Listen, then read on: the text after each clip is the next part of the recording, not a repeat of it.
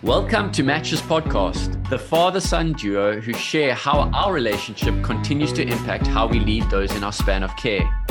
The truth is, we all desire to have meaningful impact on the world around us.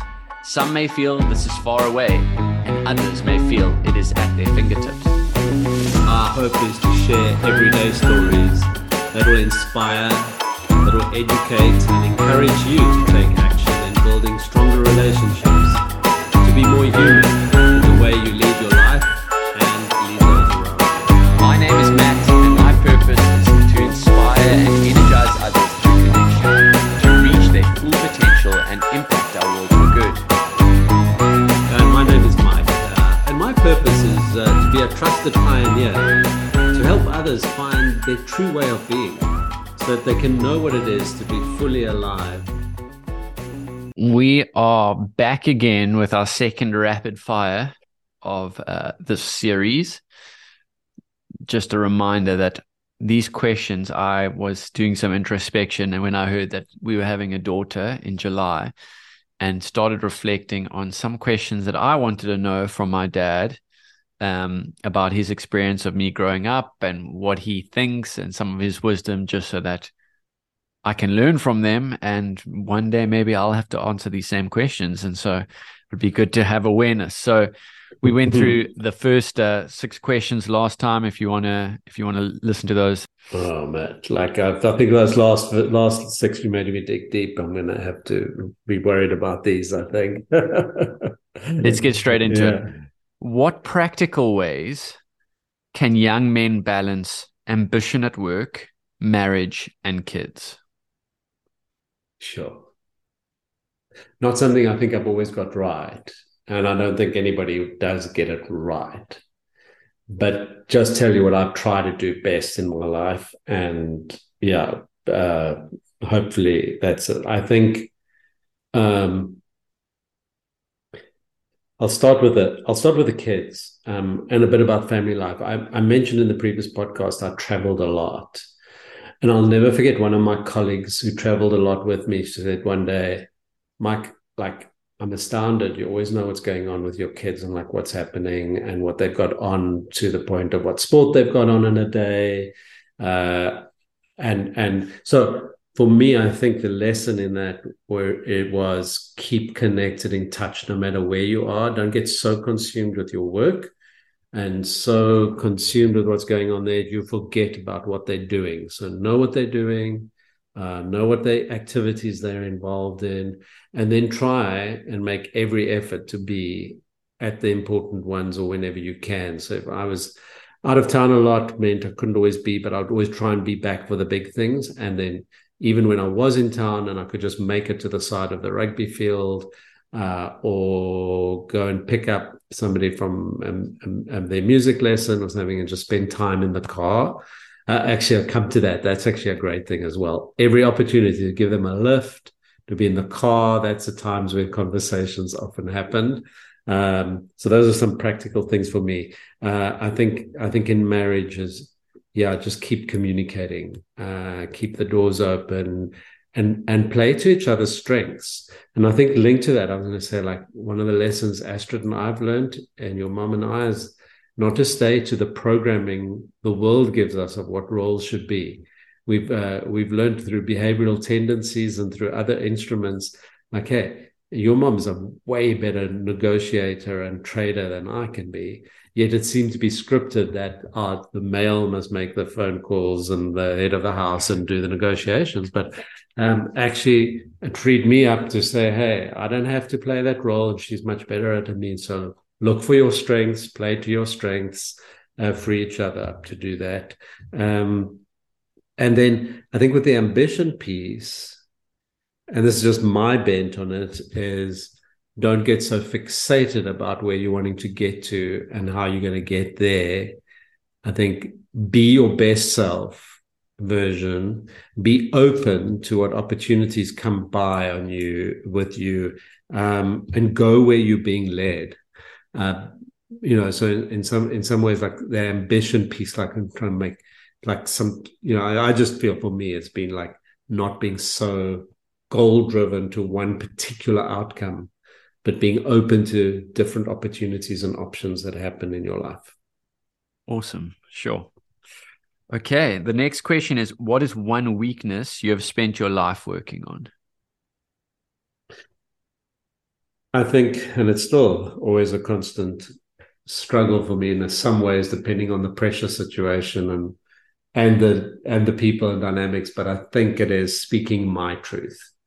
I mentioned in the last rapid fire that my parents always looked at the bright side of things and the encouragers, but not always necessarily so good at confronting things. I think I'll tell a story in one of our future podcasts just around finding my voice, trusting my voice, and then speaking my truth. And so, as I have had to deal with some really difficult situations, both in my personal life, in my community life, in my work life, and being consulting sometimes into toxic spaces, to be able to actually call out things and say, hey, this is not in line with what I think is appropriate or right. So yeah, I think that is probably one of my biggest hurdles always. Sure. Who inspired you as a businessman and who inspired you as a father? I think for me, it's not easy to actually say any one person, because I think I've been able to get bits of inspiration from lots of different people, particularly in the business world. I think there's definitely been people I've read about or read their work, and that's inspired me a lot. Our CEO, Bob Chapman, has inspired me in different ways and brought about a mindset and understanding. But I was really thinking deeply about this one. And I get drawn to one person that I believe has inspired me, and that's Greg Lewis, who's the CE. He led a bottling company.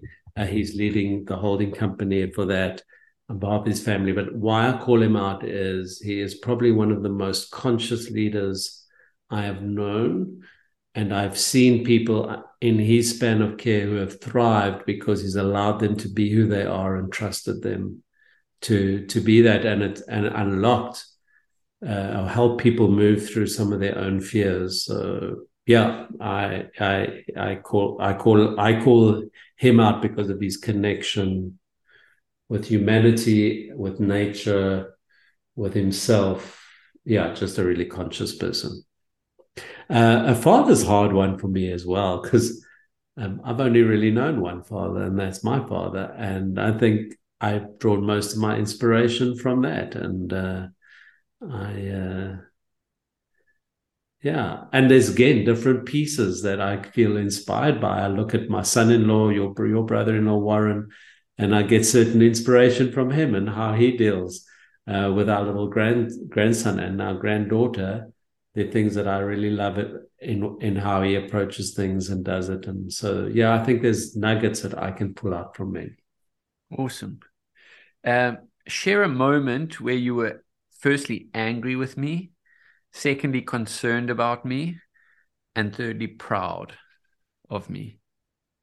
Okay, the angry one. You tell me when you think I was most angry with you, because I don't know. I've blocked out some of those things in my mind. It's interesting because I probably have blocked them. Maybe you're just never angry at me, but a few moments would probably be just really bad choices from my side. I remember playing cricket the one time down the side, and I smashed the ball into the window. And I think you were just frustrated because it was very difficult to replace that window. Probably when I disrespected mom before, there's been some anger. But ultimately, the things I remember when you're angry at me is how you dealt with it afterwards. Like I would be sniffling in my room after being in trouble, and you would always come and just say, the only reason I've, called you out on this is because I love you and I want you to grow and learn from that. So Those would be like my small memories, but I don't have a lot of them. So I'm glad you also don't remember them. I do think as you talk, I mean, and that was the one that, as I asked you that, I think probably two things that would make me most angry would disrespect your mother, and or teasing your sister. And although you were younger than her, you knew how to get to her. And I, I think, I have Michaela and I always had these conversations. There were times I just knew how to push Kayla's buttons. And I remember times where I got her in trouble and not me. And she used to get grounded or, take the consequence. And I used to creep into her room afterwards and say, I'm so sorry. But I definitely knew how to push those buttons. yeah, I will say the thing that probably irritated me most about you is you have an uncanny knack of knowing how to wake somebody up at a time they don't want to be, whether it would be a Sunday afternoon and we were lying down to have a rest and you would come and, Dad, can we go to the rugby field and play rugby? And then you would get older as a teenager and you would go out at night and you'll come back and we were asleep and the door would slam and like you'd come up and want to talk. And those were moments I treasure, but as well, they were irritating. And you still have a tendency to do that, by the way, sometimes, especially now with time zone differences. Like, only jokes, we don't mind it, but we do say you have a habit or a pattern of doing that. Concerned for you, I think the time you were being bullied was probably a time of concern, and a concern for, and it was hard for us as parents not knowing what to do and how to deal with it, because we're not ones that want to like go and step in and make a scene about things and about our confrontation. We don't really like to have to do that, but I think it was a time of great concern, and yeah, I don't think I wasn't too concerned when you necessarily went through your time of questioning about what you want to do in life and whether you gave up. Yeah, I can't really. Yeah, I think that time was probably the one that was the most concerned. Probably the only other time was when you were like about 3 or 4 years old. We were camping out in Gordons Bay and you were running around a fireplace and you tripped and had a piece of concrete and really gashed your eye quite badly. And I was at work and your mom was trying to get you into hospital, and there was concern around that. Most proud.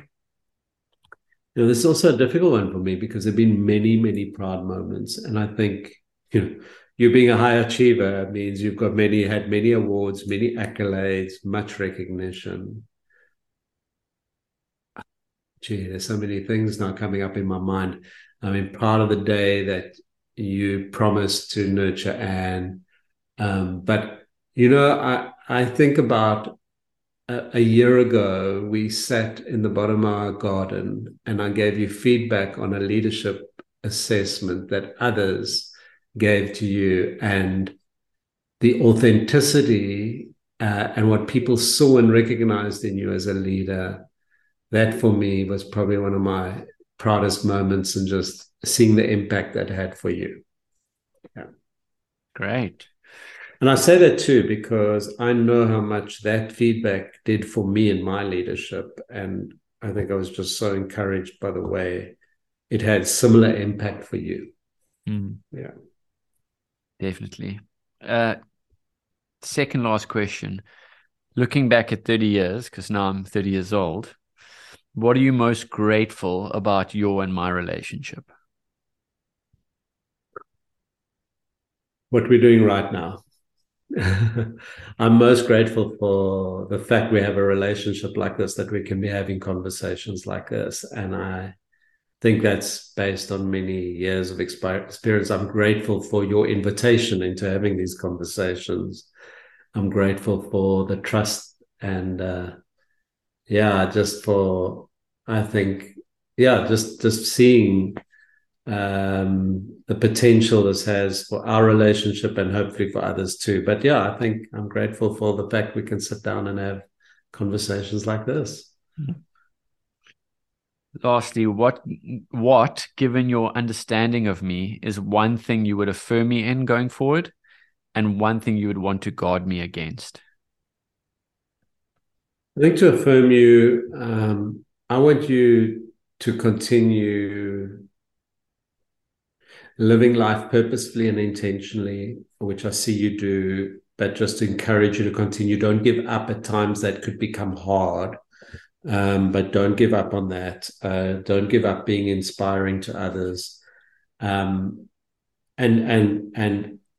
continuously being conscious of who you are in your leadership and how you show up, and continuously uncovering more of what that looks like for you. So that's, I think you're on a good path there, and I want to continue that. I think guard against worried about what other people think about you and your decisions. But I think there's something deeper than that that's come up for me recently. I think I'd like you to guard against rushing to make sure you achieve something or be involved in something, or so I've just seen examples like you so desperately want to be part of something, and then you try hard to make that happen. I think like at times I feel like just let go and let it be.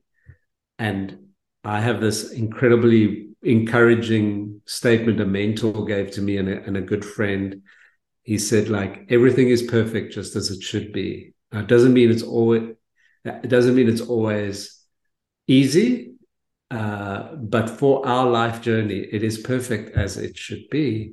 And sometimes just rest in that and don't fight it. Great. Yeah. When we were in Aspen, I fondly remember we had some good conversations in the jacuzzi there. And that was one of the things that I think resonates in our family story too. I look at Nana and Papa, your parents, and they are just so content in things being as they should be. And I see the same thing in you, and I often do feel frazzled and going like, why is this not happening? Why? And being able to step back and say, we're here in this time, in this moment, and everything is as it should be, and it will work out the way that it should work out. I think thanks for sharing. It's always so encouraging for me to listen to some of those responses. I think I reflect as well just on our relationship and ultimately how it evolves from this strong mentorship, leadership space of fatherhood when you're growing up, and into this sense of friendship and walking alongside one another. And so I'm super grateful for that with you. Yeah. And Matt, this is the hard thing about it. Like as we share this and try and give tips to other people, like nobody gave me those tips, and I just had to trust and go. And there were many times I was wondering if it'll turn out like it does, or like it has. But I think I'm very grateful for you and Michaela and the families you've brought on into our family as well. But just grateful for the people you've grown up to be, and I can't take much credit for that. It just is what it is, and yet at times, like, I've got to pinch myself and say, like, how did it happen? And I don't. It was not by design. I think it's just walking consciously and navigating life with a sense of faith, and just keep doing the best we know how at the times through life, just being the best and doing the best we know how. Yeah. Great. Well, thanks, Dad. Another good opportunity for us to connect, and hope that this will continue to spur others on to ask difficult, good questions that will ultimately, lead to greater connection and a greater sense of belonging. Thanks for tuning in and listening to the Matches podcast.